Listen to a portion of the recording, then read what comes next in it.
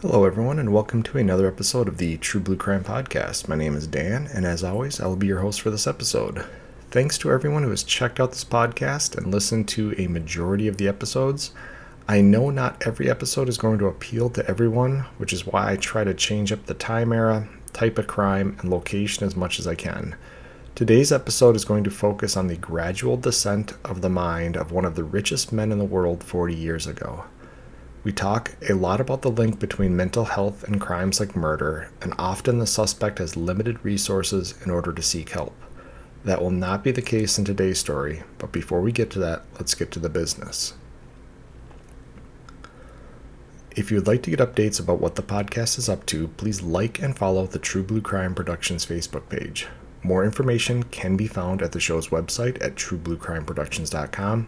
And if you'd like to email the host directly, my email is truebluecrimeproductions@gmail.com. If you can, please support the show via Patreon. Any donation level helps, and it'll help ensure I can keep making free episodes of the podcast and expand the podcast in the future. Any donations will receive a shout out from the host and a thank you message. Also, for no cost whatsoever, please rate and review the show on whatever platform you're listening to it on. Thanks so much. Without any further ado, let's dive into this episode of True Blue Crime. While many people have heard of the DuPont Chemical Company, not many people know it was built thanks to the poor quality of American gunpowder during the time period after the Revolutionary War.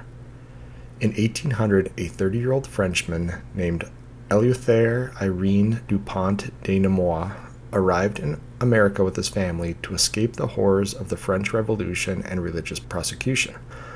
The intelligent and well-educated Dupont had studied under one of France's brightest scientists, Antoine Lavoisier, a master of chemistry and well-versed in the art of making gunpowder. Dupont had not come to America to make a fortune with gunpowder, but as legend has it, while on a hunting trip in Delaware in 1800, he was shocked when his hunting partner's gun failed to go off due to poor powder. DuPont requested a tour of the gunpowder factory that had manufactured the powder, and he realized the techniques used to refine the powder were substandard to what he had learned in France.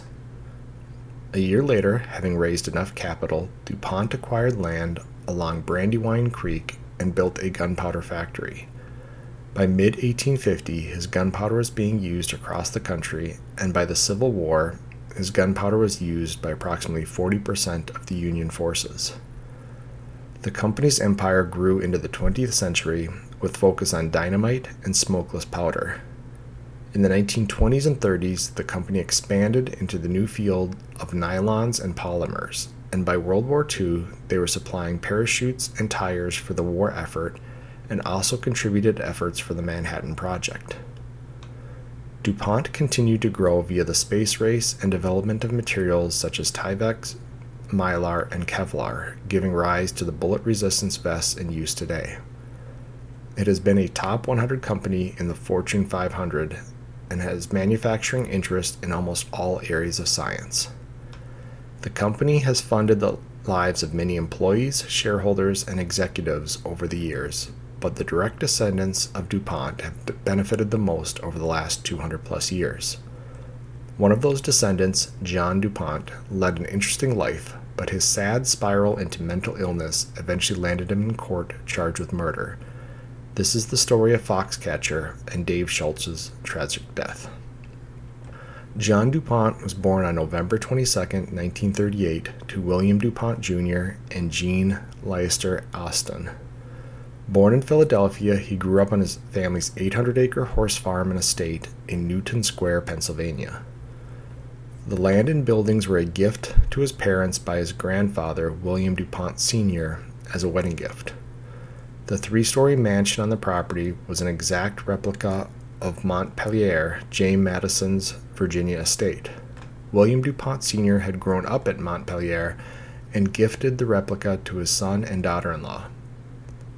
When John was just 2 years old, his parents divorced, and his mother kept the horse farm and estate, and John stayed with her.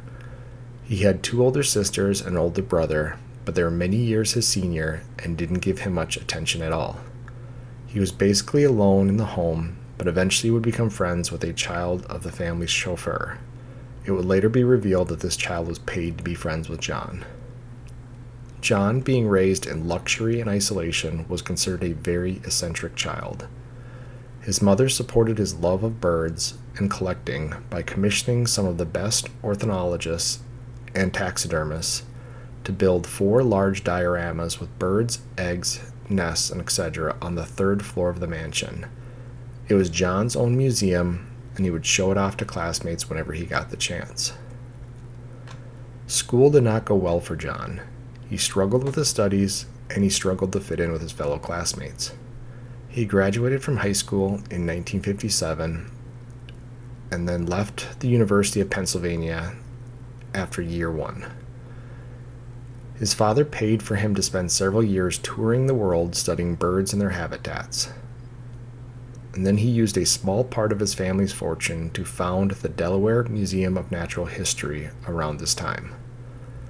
This would eventually lead him to pursue a degree in biology, and he graduated from the University of Miami with a degree in zoology in 1965.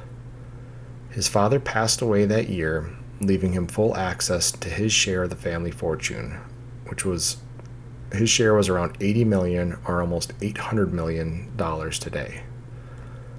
While in college, he joined the swim team, and despite not being a gifted athlete, he made the varsity team.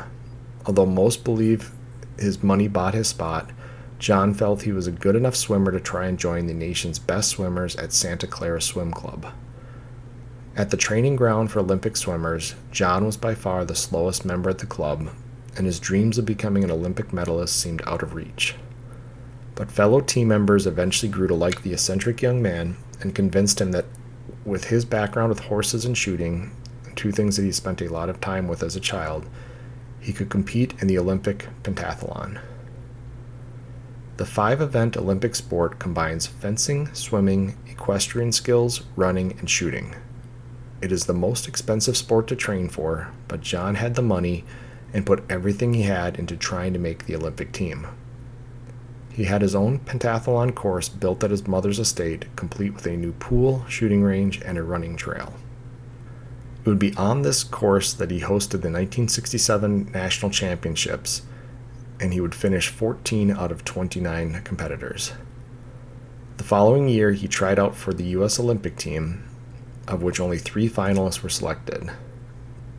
John would finish 21st out of 22 competitors. With his Olympic dreams dead for the moment, John threw himself back into his studies and obtained a doctorate in natural science from Villanova University in 1973. It was around this time that he was thrown from a horse and hit a fence, and the resulting injury meant the loss of both of his testicles. The museum he founded opened its door around this time, and he served on the board and gave himself the title of director. John would also make the U.S. Olympic team in the pentathlon in 1976, but as a team manager. And we'll take a break here.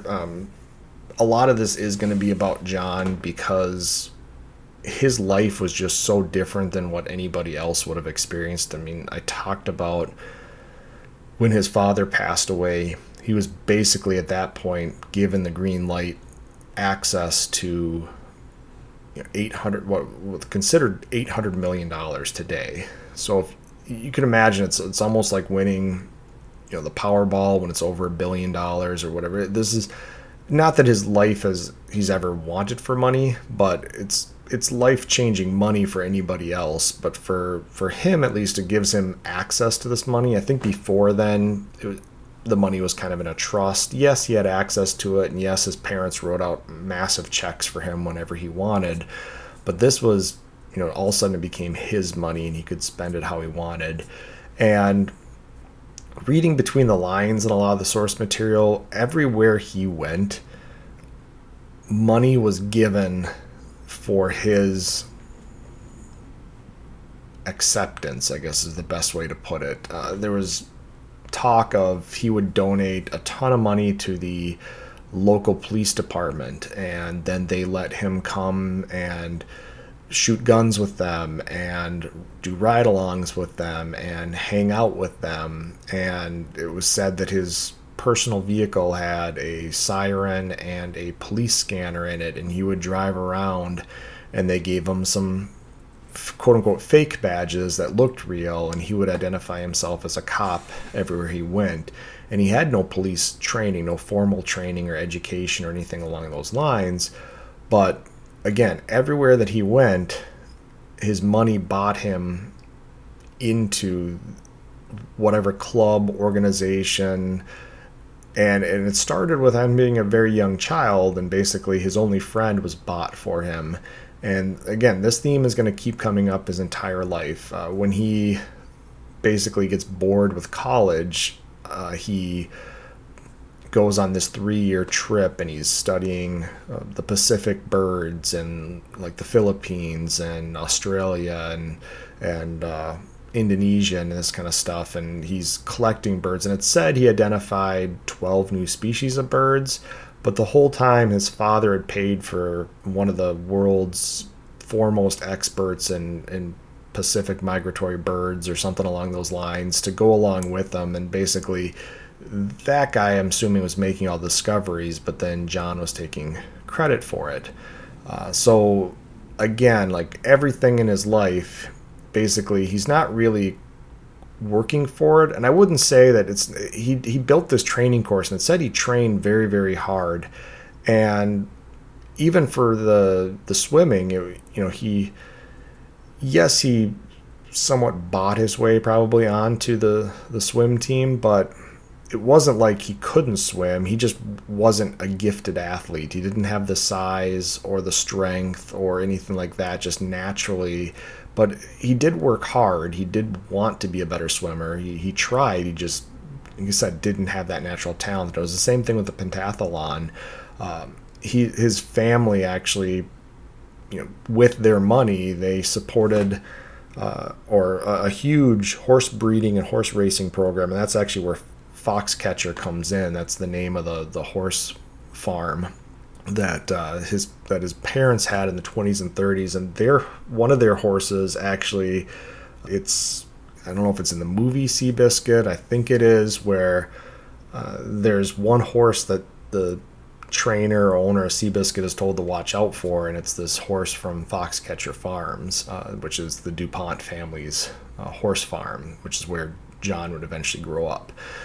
So he spends his entire childhood around horses. It's said that he's got this 800 acres, so he likes to go out and shoot guns. And he loves to swim. So really, when it comes to the pentathlon, he has to learn how to fence, and he has to learn or has to become a better runner, because it's fencing, it's horse jumping, equestrian horse jumping, it's swimming, and it's running, and it's shooting. So that's the 5 events. And as it said, most people can't afford to train for this because you've got to have access to horses and a pool and shooting, and the running part's not difficult, but then fencing, training. So instead of being able to really focus on just one training aspect, you have to have everything. And with the money that John had and the estate that he had, the access to horses, everything like that, this is, again, his best chance of being able to make the Olympics. And he does okay, and I think it's said that he actually won some event in Australia. I want to say it was in like 1965 or something like that. But it would be later said it wasn't so much a reflection of how good John was at the time. It was just that the competition level in Australia for the pentathlon was not very high. So again, he could find ways to elevate himself or achieve things by using money that other people wouldn't be able to do for the most part. So, and this is kind of, again, a recurring theme throughout his life. As he grows up, it's basically if he wants something or wants to be known for something, he gets out the checkbook and he writes a check. I think it was said right after he came into all of his fortune, his high school that he had gone to came to him and asked him for money, and he wrote them $1 million check right on the spot. And this was, again, like in the 60s or so. And so, I mean, this is a big check for the school, but he said that the check came with stipulations, and it was that They had to promote his favorite teacher. They had to fire an English teacher that flunked him twice, and they had to put his name like really big on the side of the school or something like that. And when they said they weren't going to fire this teacher or whatever it was, he ripped up the check. So he was used to getting his way with money, and basically he could use his fortune to get what he wanted out of life for the most part. It's like not like you could buy his way, but again, even with being the Olympic team manager for the pentathlon, yes, he was well versed with the sport. He had trained in it, he had competed in it, but still, my guess is that there was some type of a check that was written to the U.S. Olympic pentathlon or something along those lines that got him a spot in 1976 as the team manager. I don't think it's something where they would have sought him out and put him on the team as a manager just if he didn't have the financial capabilities that he did. And it was the same thing with this museum, same thing that his mom did for him when he was a child. He shows interest in something, and she was said to be very focused on the farm. She had some form of pony that she basically bred this breed of pony that was a champion breed, and she was focused on that. Like every day she'd be going down to the stables at the same time to check on the horses or the ponies, and then she had, I think it was a breed of dog that was a champion breed that was raised on the farm, and she was involved in that. And so she was very involved in her activities, and when it came to John, it was just easy for her to find somebody to build these dioramas and film, make basically a little museum for John. And that, it wasn't like he was contributing to it, but it became his. And it's going to be the same way with this museum that he founds, and eventually he names himself as the director, and he hires the guy that would bring him around for those years after he left college the first time around. He hires that research guy to basically kind of run the museum the day-to-days. And he pulls him away from wherever he was, doubles his salary, and then they have a falling out at some point, and he fires this guy. And again, that's just kind of a common theme where he buys loyalty, buys something into a situation, but then because of the way he acts, because of his lack of social skills or whatever it is, the relationship sours, and whatever he had built kind of crumbles. So we're going to see that recurring theme as we go here.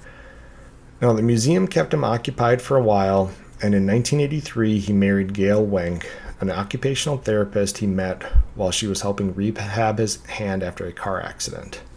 They lived together for 6 months, and John filed for divorce after 10 months of marriage. And Gail claimed John was an alcoholic who abused her and pointed a gun at her. He had told Gail he thought she was a Russian spy, and he threatened to blow her brains out. And this is kind of probably the first time a lot of people in the public, or at least outside of John's inner circle, realize that he's got some severe mental health issues. He kind of started down this paranoid path, and a lot of people put it around 1974 when Patty Hearst, the rich heiress, was kidnapped. Some people still believe that she voluntarily joined this terrorist organization, but the story is that she's kidnapped because of her wealth, and eventually, whether it's Stockholm Syndrome or under threat, she starts participating in the crimes of this terrorist organization. But anyway, the overall story of her being vulnerable because of her money, most people say this is when John kind of starts to become very security focused. And so after 1974, he installs a security fence around the family estate. Said it was like an 8-foot fence with razor wire across the top, and it had keycard access gates and security cameras. And by the late 80s, his fear had grown really into paranoia, and he hired full-time bodyguards, and it said at this point he alienated himself from most of his old friends and associates. And it wasn't so much old friends, as it kind of mentioned in the article I was reading, that he didn't have contact with like the police force anymore that he had donated so much of his time and money with. He just kind of cut all those ties, stopped showing up at the museum, and basically as he kind of descended into his paranoia, he would basically only be the people that he would allow into his life, which were usually new people that he paid money to, security consultants, or eventually we're going to find out psychics. And then eventually, as we get into the wrestling portion of it, he kind of left his old life behind and went down this new life, but it's going to be filled with this paranoia. And when John's mother's health started to decline in 1985, he decided to turn his soon-to-be inherited estate into an exclusive wrestling and swimming training grounds called Foxcatcher. And as I mentioned before, the name was taken from his father and mother's horse racing program from the 1920s and 30s. And his goal was to recreate something like the Santa Clara Swim Club, but for wrestling, and uses money to build the best facilities and recruit the best talent in the world. His hope was that Olympic-level athletes would come to his facility and to train and socialize, and John would be the king of Foxcatcher. So if you can recall, he went to the Santa Clara Swim Club after leaving, is it University of Miami, or during his time on the swim team at University of Miami. The timeline for things gets kind of goofy when you're reading the sources, because it's going back 50, 60 plus years sometimes, and multiple things are going on, multiple years are being used. But basically, when he decides he wants to do this attempt at Olympic swimming, the Santa Clara Swim Club, again, it's the best of the best U.S. swimmers are training here. Eventually, most of them are going to turn into Olympic level athletes or world championship athletes. And he goes there and he's just basically embarrassed by how slow that he is compared to everybody else. So his idea is he can create a similar atmosphere, but he's at this point, A, he was never a good enough athlete in the first place, but B, he's too old to compete, but he's going to create these champions through his facility and basically through whatever you want to call it, through proxy or whatever. He's going to have that pride, that prestige, and everything that comes along with it. And around the same time, he contributed a large sum of money to his alma mater, Villanova University, for a new athletic building. And then, again, as whether you want to call it a kickback or payback or whatever it was, he was named the wrestling coach for the newly welcomed sport. So Villanova didn't have a wrestling program. He contributes a bunch of money so they can build this new athletic facility on the campus, and then all of a sudden he's named the wrestling coach. And he doesn't have a background in the sport. He likes the sport, but it's not like he was a wrestler in college. He was a swimmer. It's not like he wrestled at any point that anybody could find in his history. He all of a sudden became fascinated with wrestling. And when I say wrestling, this is college or Olympic wrestling, not professional wrestling for entertainment. There's obviously a big difference between the two of them. So he finds this huge attraction to the actual sport of wrestling, which was really growing in popularity during the 70s and 80s in America. And part of that we'll talk about in a little bit. There's some of that Cold War stuff. It's a lot of the Eastern Bloc wrestlers. Same thing with the 1980 hockey team. Hockey was a big us versus the Soviet Union deal, whereas in wrestling it was very much that way too. So the best in the world at the time were from North America and then the Eastern Bloc countries. So as that tension, the Cold War, the rivalry between the two grew, the sport did kind of as well, at least in terms of popularity. So John rides this popularity wave. He gets named wrestling coach at his alma mater. For Villanova didn't have a wrestling team. Now they're going to have one, and partially because he gave them the money to build the facilities for one. However, the program folded after a short time And this is mainly because of problems associated with John. And the main two problems were John showing up intoxicated to work, and then sexual assault allegations were leveled against him by members of his coaching staff. And this is going to kind of come back. We'll talk about it more down the road, how there continues to be these sexual assault allegations. And Villanova just kind of, I don't think they realized what they were getting into when they accepted his money to build this stuff. Maybe they did, but they kind of acquiesced to all of his requests until he became too big of a problem, and then shut down the program, got rid of him, so they just didn't have to deal with the problems anymore. Now, when his mother passed away in 1988, it is said that John had no more system of checks and balances, and then he could run Foxcatcher with almost unlimited money, but with a quickly deteriorating mental state. And prior to his mother passing, he had lived in a guest house on the property, but it was within days of her death that he moved into the larger mansion. And then he immediately began inviting the best college-level and Olympic wrestlers to come live with him.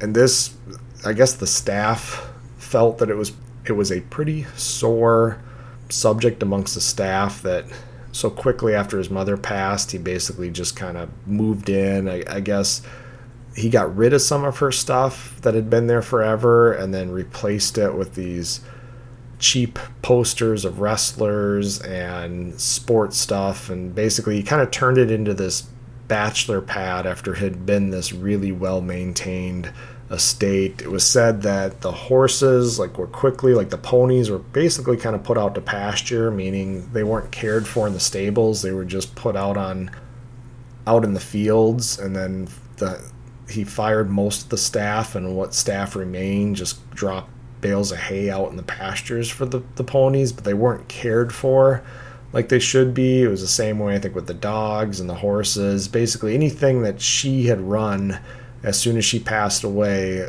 he got rid of the staff and turned the whole place from this 50, 60 years plus legacy of being this horse farm, pony farm, whatever, into this kind of bachelor pad for wrestlers. And again, it didn't sit well with the staff. And John would let these guys live in rooms or on some of the houses on the estate for free. He would provide the wrestlers with food and anything they needed to train, and gave them roughly $1,000 a month in a stipend. When they competed, they earned bonuses for wins, such as $5,000 for a national championship, $10,000 for a world championship, and $15,000 for an Olympic medal.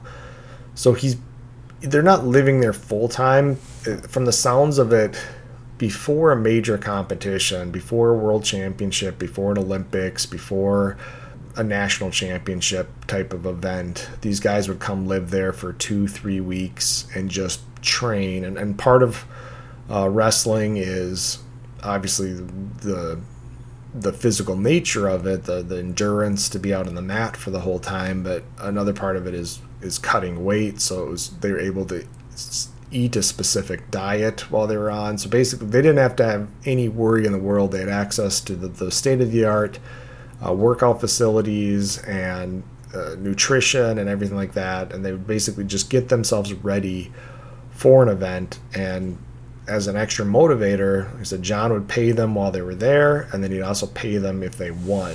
So he was basically obviously encouraging these wins so that he could attribute them back to his Foxcatcher program. In 1989, John was said to still be acting somewhat normal, and his only rule was a strict 7 p.m. dinner. And this would be a several-course meal which was served every night, and the wrestlers had to inform John if they wouldn't be attending or were running late.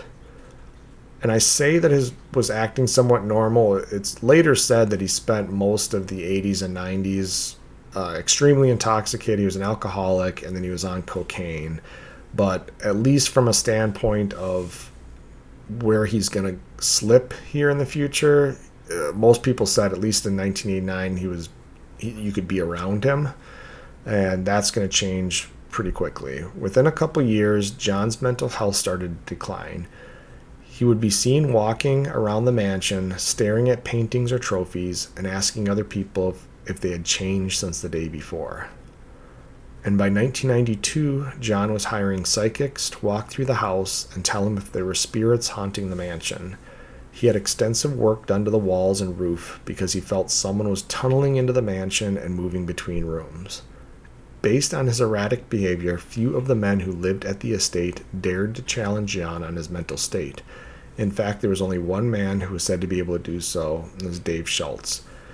And I don't know if it was because they were worried about being cut off financially. I mean, that probably had a big part to do with it, that if you challenged John, he'd kick you off the property and you couldn't come back. And for these wrestlers, I mean, this was a dream come true. They were quote-unquote amateur wrestlers. They couldn't make a ton of money off on their own with wrestling. They could coach and they could train and they could do all different things for money, but in reality, when they came to Foxcatcher, they were getting paid really good money for the time, and then if they won these awards, those were huge bonuses.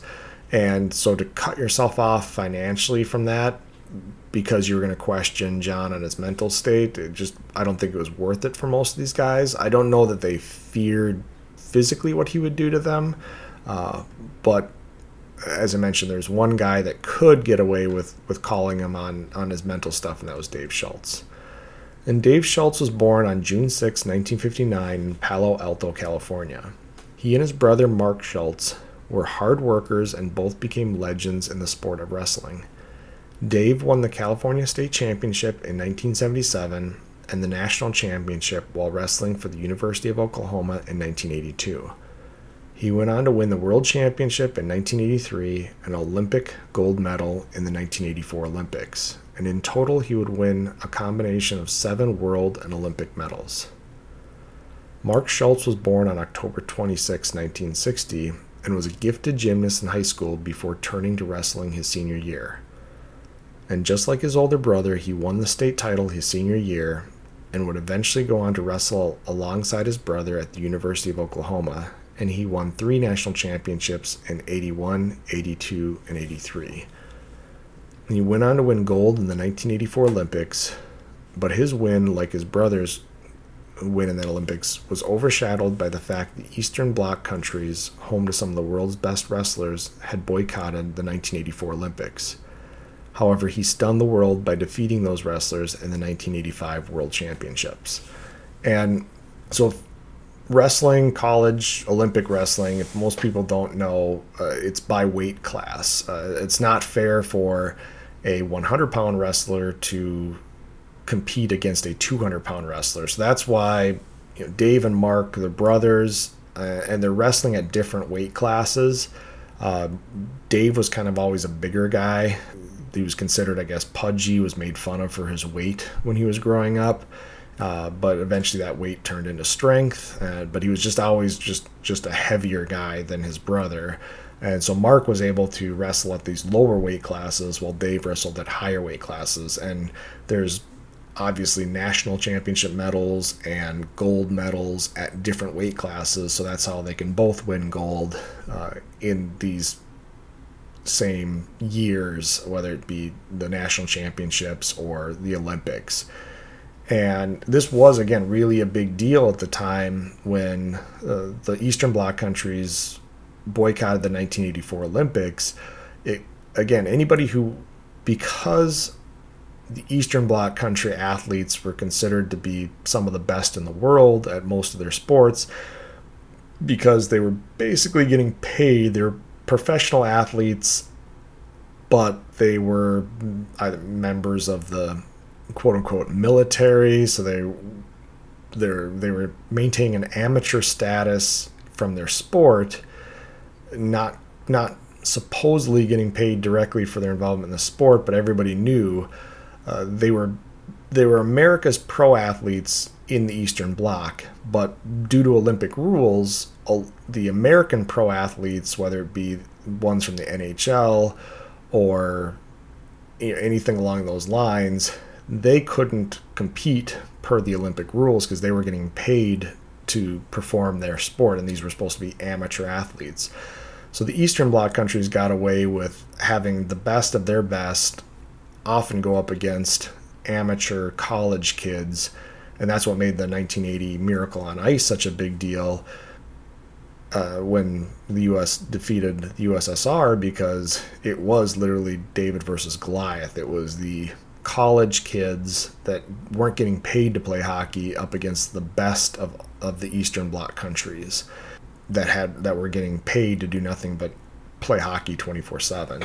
And it was the same way with wrestling, so that's why it was such a big deal when Mark Schultz followed up his 1984 gold medal with beating these Eastern Bloc countries in 1985, because they didn't boycott the World Championship. So he actually wrestled through these Eastern Bloc countries and won the championship, beat the best in the world. And so it kind of, anybody who said his Olympic gold medal didn't hold the same weight because he didn't beat these guys, well, he did it in 85, beat those guys to show that, hey, even had they not boycotted, he probably still would have won the gold medal in 84. And Mark was welcomed to Foxcatcher to train for the 1988 Olympics and help train other wrestlers.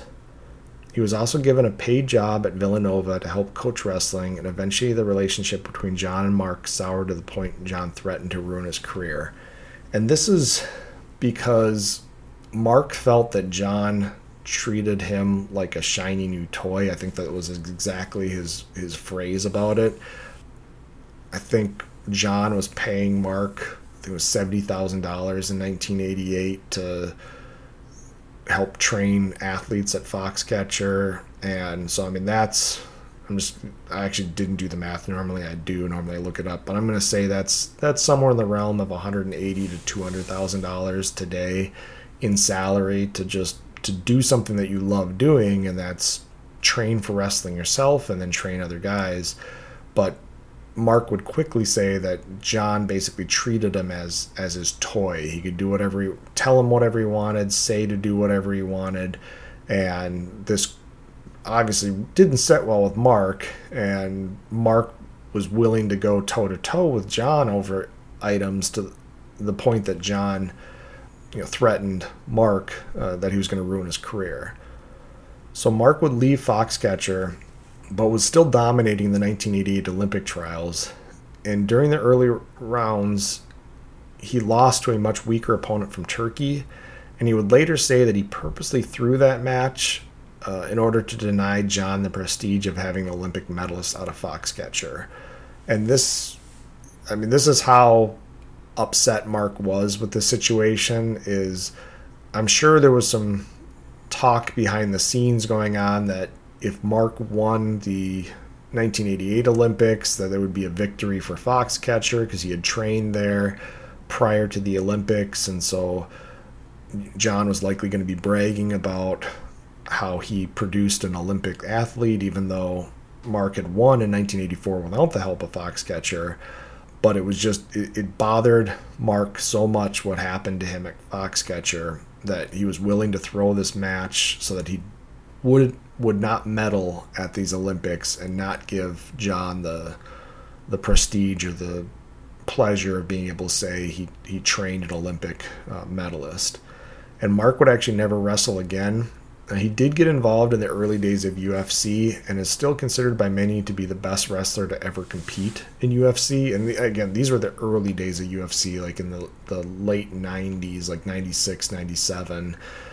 Not the UFC of today for sure, but like I said, the early days. And he won, I think, a majority of his matches despite not having much of a background in combat martial arts. Like I said, his background was purely a wrestler, but just his strength, his determination, his everything. He went in with some of the best fighters in the world and was able to beat them with limited training. So he was quite the athlete. But with Mark out of Foxcatcher, John turned to his brother Dave for help running the program. Dave accepted the offer and started training wrestlers at Foxcatcher in 1990. And Dave was considered an ambassador for the sport of wrestling and was friends with many of the top athletes in the sport. And John's eccentric ways had made recruiting new wrestlers to the program extremely difficult after Mark left. But Dave was a legend, and young wrestlers were willing to put up with John to spend time training with Dave. So this was a big deal, John being able to get Dave to come there, because after his falling out with Mark, and Mark had such a celebrity status is one way to say it, but just he had so much respect from the wrestling community that I'm sure when he left Foxcatcher and threw that Olympic match to snub John, it really made it difficult for wrestlers to say, despite getting paid and having access to the best facilities, if Mark wasn't happy at Foxcatcher, maybe I shouldn't go there. And I'm sure there was a lot of talk behind closed doors about what was going on at Foxcatcher, how John treated people. But Dave, I think, just wanted to do what was best for USA Wrestling at the time. And what was best for USA Wrestling was to have Foxcatcher running at its best, because when it was, the athletes coming out of there were winning at high levels.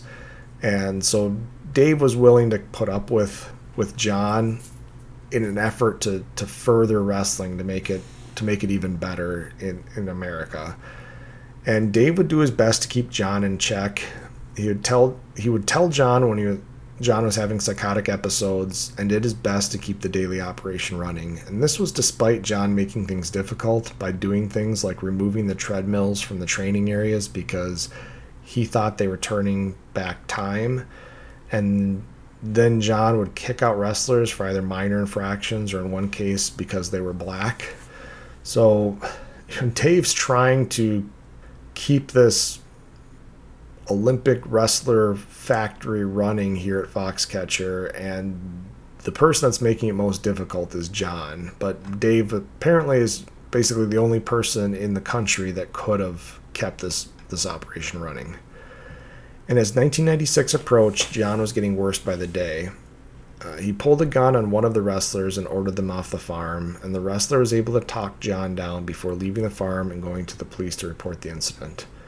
And there wasn't much more in regards to what was done with that incident, but what we do know is that on January 26, 1996 at 2 p.m., John grabbed a .44 Magnum, ordered his security consultant, a man named Patrick Goodale, to drive him to Dave's house. They pulled into Dave's driveway, where Dave was working on his car, and Dave walked down to greet them with a smile and said, "Hi, boss," with a friendly wave. John got out of the car and said something to the effect of, "Do you have a problem with me?" and then pointed the gun at Dave and pulled the trigger 3 times. Dave died in his driveway with his wife Nancy holding him. Now, Patrick, the security consultant, leapt from the car and pulled his own gun on John. But John used the opportunity to get in the driver's seat of the car and drove back to the estate. Police responded to the scene of the shooting and learned what had happened and drove to the estate. And for 2 days, John hid out in his estate. And it was said he had a security room or a panic room in the estate, and he had enough food and water in this room to last 3 months. But because it was January, the police turned off gas to the home, and eventually John got so cold that he decided to risk going outside to try to turn it back on the heat. And this is something he had been negotiating over the phone with the police and talking with his lawyers for the whole of the 2 days that he was had barricaded himself inside this house. And the negotiator actually convinced him. He was saying he was getting cold and he wanted to go outside and check the heater, and he made them promise they weren't going to arrest him. And they promised him that, but as soon as he stepped outside, they all jumped out and arrested him anyway. And 9 months later, it was ruled that he was not competent to stand trial and was ordered to be treated at a secure mental health facility until he could participate in his own defense. And the ruling found that John was an unmedicated paranoid schizophrenic who suffered from a complete loss of reality. And the judge ordered that he be reevaluated every 90 days until he could participate in his own defense. And we've talked about this before. There's a big difference between being found not competent to stand trial and being found mentally insane. And we're going to talk about what ruling is, or what conviction he's actually going to get down the road here. But in order for somebody to even participate in their own defense, they have to at least have some grasp of reality. They have to understand what is going on around them, so that when their lawyers give them advice, such as, we want you to take the stand in your own defense, or do you want to plead the fifth, or do you want to plead guilty? Here's the guilty plea bargain that they're offering us. Is this something you want to go with? Before somebody can accept any of that or even work with their lawyers, it has to first be proven that they actually understand what's going on. And he was in such a state of paranoid psychosis that he had no grasp of reality at that point, and the judge wanted him to get to a secure medical facility, start getting treated for his paranoid schizophrenia, so that with proper medication, the hope is that he could get to a point where he would understand A, what he had done, and B, what he was facing from the courts, and make proper decisions. And so during his first re-examination in early 1997, John was found competent to stand trial. The trial would revolve around two things: John's mental health and outside influences on his decision-making. And the defense would argue that John was suffering from severe symptoms of his paranoid schizophrenia and was not aware of his actions that day. And they would also claim that this security consultant of his had convinced him that Dave Schultz was working against him. Now, nothing I could find from the source material backed that up to any degree. It was one of those, I guess, potential one of those Hail Marys where they were just trying to shift blame and make it sound as if this Patrick took advantage of John's mental state and had him kill Dave. But there was, as far as I could read in the source material, there was no animosity between Patrick and Dave. And in reality, Patrick having John kill Dave does nothing for him. It actually hurts him, because obviously John is going to go to prison, and so he's going to lose this lucrative employment that he has with his boss if he makes his boss kill somebody. Now, if it was that there was documented animosity between the two of them, and he had convinced one of his own security workers, the security consultant had convinced another security worker to kill Dave, yeah, I could see that. I could get that. But ordering your boss, who's the one who's writing out your ridiculous security consultant checks, to kill a guy that you don't have animosity to, doesn't, to me, seem like a great defense. And the prosecution would actually argue that John drove back to his house and barricaded himself inside and asked to talk to his lawyers, which showed he knew right from wrong and didn't meet the criteria of not guilty by reason of insanity. And this is something we've mentioned in the past. The Monotone rule, the big thing that most states use for insanity, is whether or not the person knew right from wrong at the time they committed the crime. So if we've used these examples in the past, if the person who commits the crime turns around and acts like they haven't done anything wrong, that what they did, they killed an antichrist to save the world, so they just, either turn themselves in right away to just say, I've done this, but I did it for the betterment of society. You could argue that that person committed a crime without knowledge that what they did was right or wrong, whereas he's made several steps afterwards. He drove himself to his home, barricaded himself inside, wanted to talk to lawyers. These are all something that somebody knows they did something wrong would do. And so that's what the prosecution is going to say, is he knew right from wrong. He knew after he killed Dave that he had done something wrong. His actions prove that. So he was not insane at the time that he did what he did, even though he was mentally ill. And witnesses during the trial would speak about John's increased paranoia after his mother's death, and it was also said to have been abusing cocaine and alcohol throughout the 80s and 90s. And the prosecution admitted that John had paranoid delusions, but claimed he was in his right mind and just angry with Dave when he shot him. The defense experts stated that John's delusions extended into every part of his life, and the killing was part of his mental illness. So this trial came down a lot to, obviously, the mental state that he was in when he asked his security consultant to drive him to Dave's house and pull that trigger. And there's a big difference between being angry with somebody and having mental illness influence it, and being having a complete loss of reality.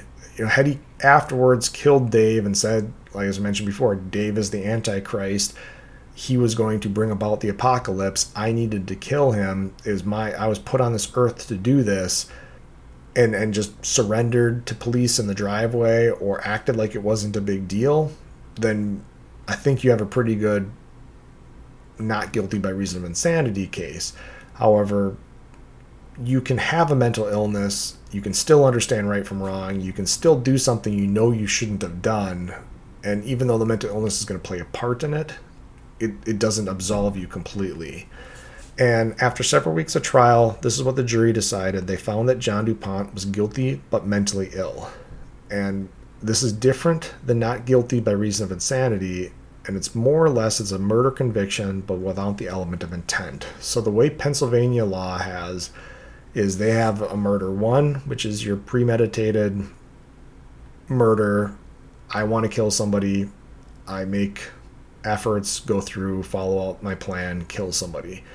Then you have your murder two, which is your crime of passion murder. That's I know I'm going to kill somebody, but I'm so overwhelmed by my emotions that I do it anyway.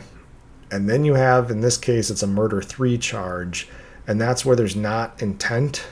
And there's a lot of these fall into whether it be accidental deaths or, like I said, in this case, where it really can't be proven if he knew exactly what he was doing when he pulled the trigger, but he knew it was wrong. But at the same time, he was influenced so strongly by his mental illness that he went through with it anyway. And so instead of being found guilty of one of the higher crimes of murder, he's found guilty of this murder three charge. And the maximum sentence for such a crime was 40 years. And John was sentenced to 13 to 30 years by the judge. And his lawyers would go on to appeal the conviction on several grounds, and the case went all the way to the U.S. Supreme Court in 2000, but his conviction was upheld. And Nancy Schultz, Dave's wife, filed a wrongful death suit against John, and it settled for an undisclosed amount. And John DuPont was eligible for parole on January 29, 2009, for the first time, in which he was denied. And he died while incarcerated on December 9, 2009 from COPD. And at the time of his death, his net worth was estimated to be around $500 million, and his will stated that 80% of his wealth was to be given to Bulgarian wrestler Valentin Yordanov, an Olympic wrestler who had trained at Foxcatcher, and the other 20% was to be donated to a charity that protects Pacific birds. Relatives of John, including a niece and a nephew, challenged the legitimacy of the will, stating it was written when he was in poor mental health and believed he was a combination of Jesus Christ, the Dalai Lama, and a Russian czar. And the challenge was denied at multiple levels, and not because of the mental health challenge part of it, but basically it was because the plaintiffs did not have standing to prove they were harmed by the will. And this was basically the judge saying you weren't part of an original will that was changed during the time he had these mental illnesses and before his death, so they couldn't not prove that they would have been the ones to inherit the money, and therefore the validity of the will was not theirs to challenge. So this kind of came down to, it wasn't that the judges didn't believe that John wasn't in his right mind when he gave all this money away to this Bulgarian wrestler. I'm sure the judges thought this guy was mentally ill at the time of this will, which normally would nullify the will, but because he didn't have any children, and the wills before, it wasn't like he had wills all the way up until right before he died stating that this niece and nephew were supposed to get all the money. Likely his will would have just gone to probate, and then it would have been up to a judge to decide who gets the money. So if there is any will and there's nobody that really is going to challenge the legitimacy of it that would have for sure received that money, the judges kind of just went, I guess the guy can be nuts and give the money to whoever he wants because nobody was actually supposed to be getting the money. But there are several documentaries on the case and a 2014 movie starring Steve Carell as John DuPont and Channing Tatum and Mark Ruffalo as Mark and Dave Schultz. And this was based on the true story of Foxcatcher, and that's the name of the movie. Mark Schultz would actually be extremely upset when the movie came out because supposedly the movie implies there was a sexual relationship between Mark and John that Mark claims is 100% fabricated. And if that's true, it definitely adds salt to the wound, because they're basically implying that he was in love with the man who eventually would kill his brother. And if it's not true, I mean, that's, again, it's definitely salt on the wound for Mark.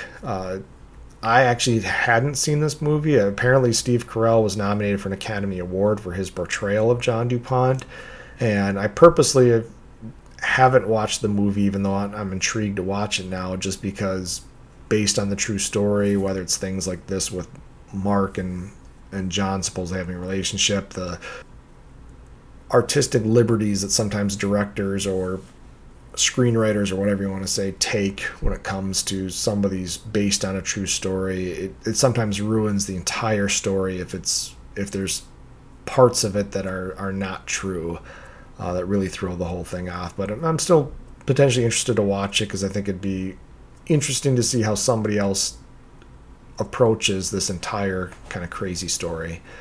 But that is it for the strange and sad true crime story of Foxcatcher and John DuPont and Dave Schultz. And again, normally when it's one of these cases with mental illness and crime, we're usually talking about somebody who doesn't have access to mental health help. It's somebody who's homeless or somebody of low income standing that is dealing with or struggling with mental illness and doesn't have the resources, can't get themselves to a hospital, can't pay for the medications or the constant adjustments that need to happen to these medications to feel okay. And that's not the case here. What really made this case interesting to me is we have this guy who's one of the wealthiest guys in the world slipping into madness, and because he was just so used to just writing checks to either buy friendship, to buy loyalty, to buy whatever, nobody really challenged him, and there was nobody in his life that was really there to tell him that he needed to get help, and nobody was going to force him to get help, and unfortunately that ended up resulting in somebody's murder. But that's it for today, guys. Thanks for listening. Stay tuned for future episodes, and feel free to write me at truebluecrimeproductions@gmail.com. You can also find me at True Blue Crime Productions on Facebook, and support me via Patreon at True Blue Crime Productions. That's it for today, guys. Thanks for listening. Talk to you later. Goodbye.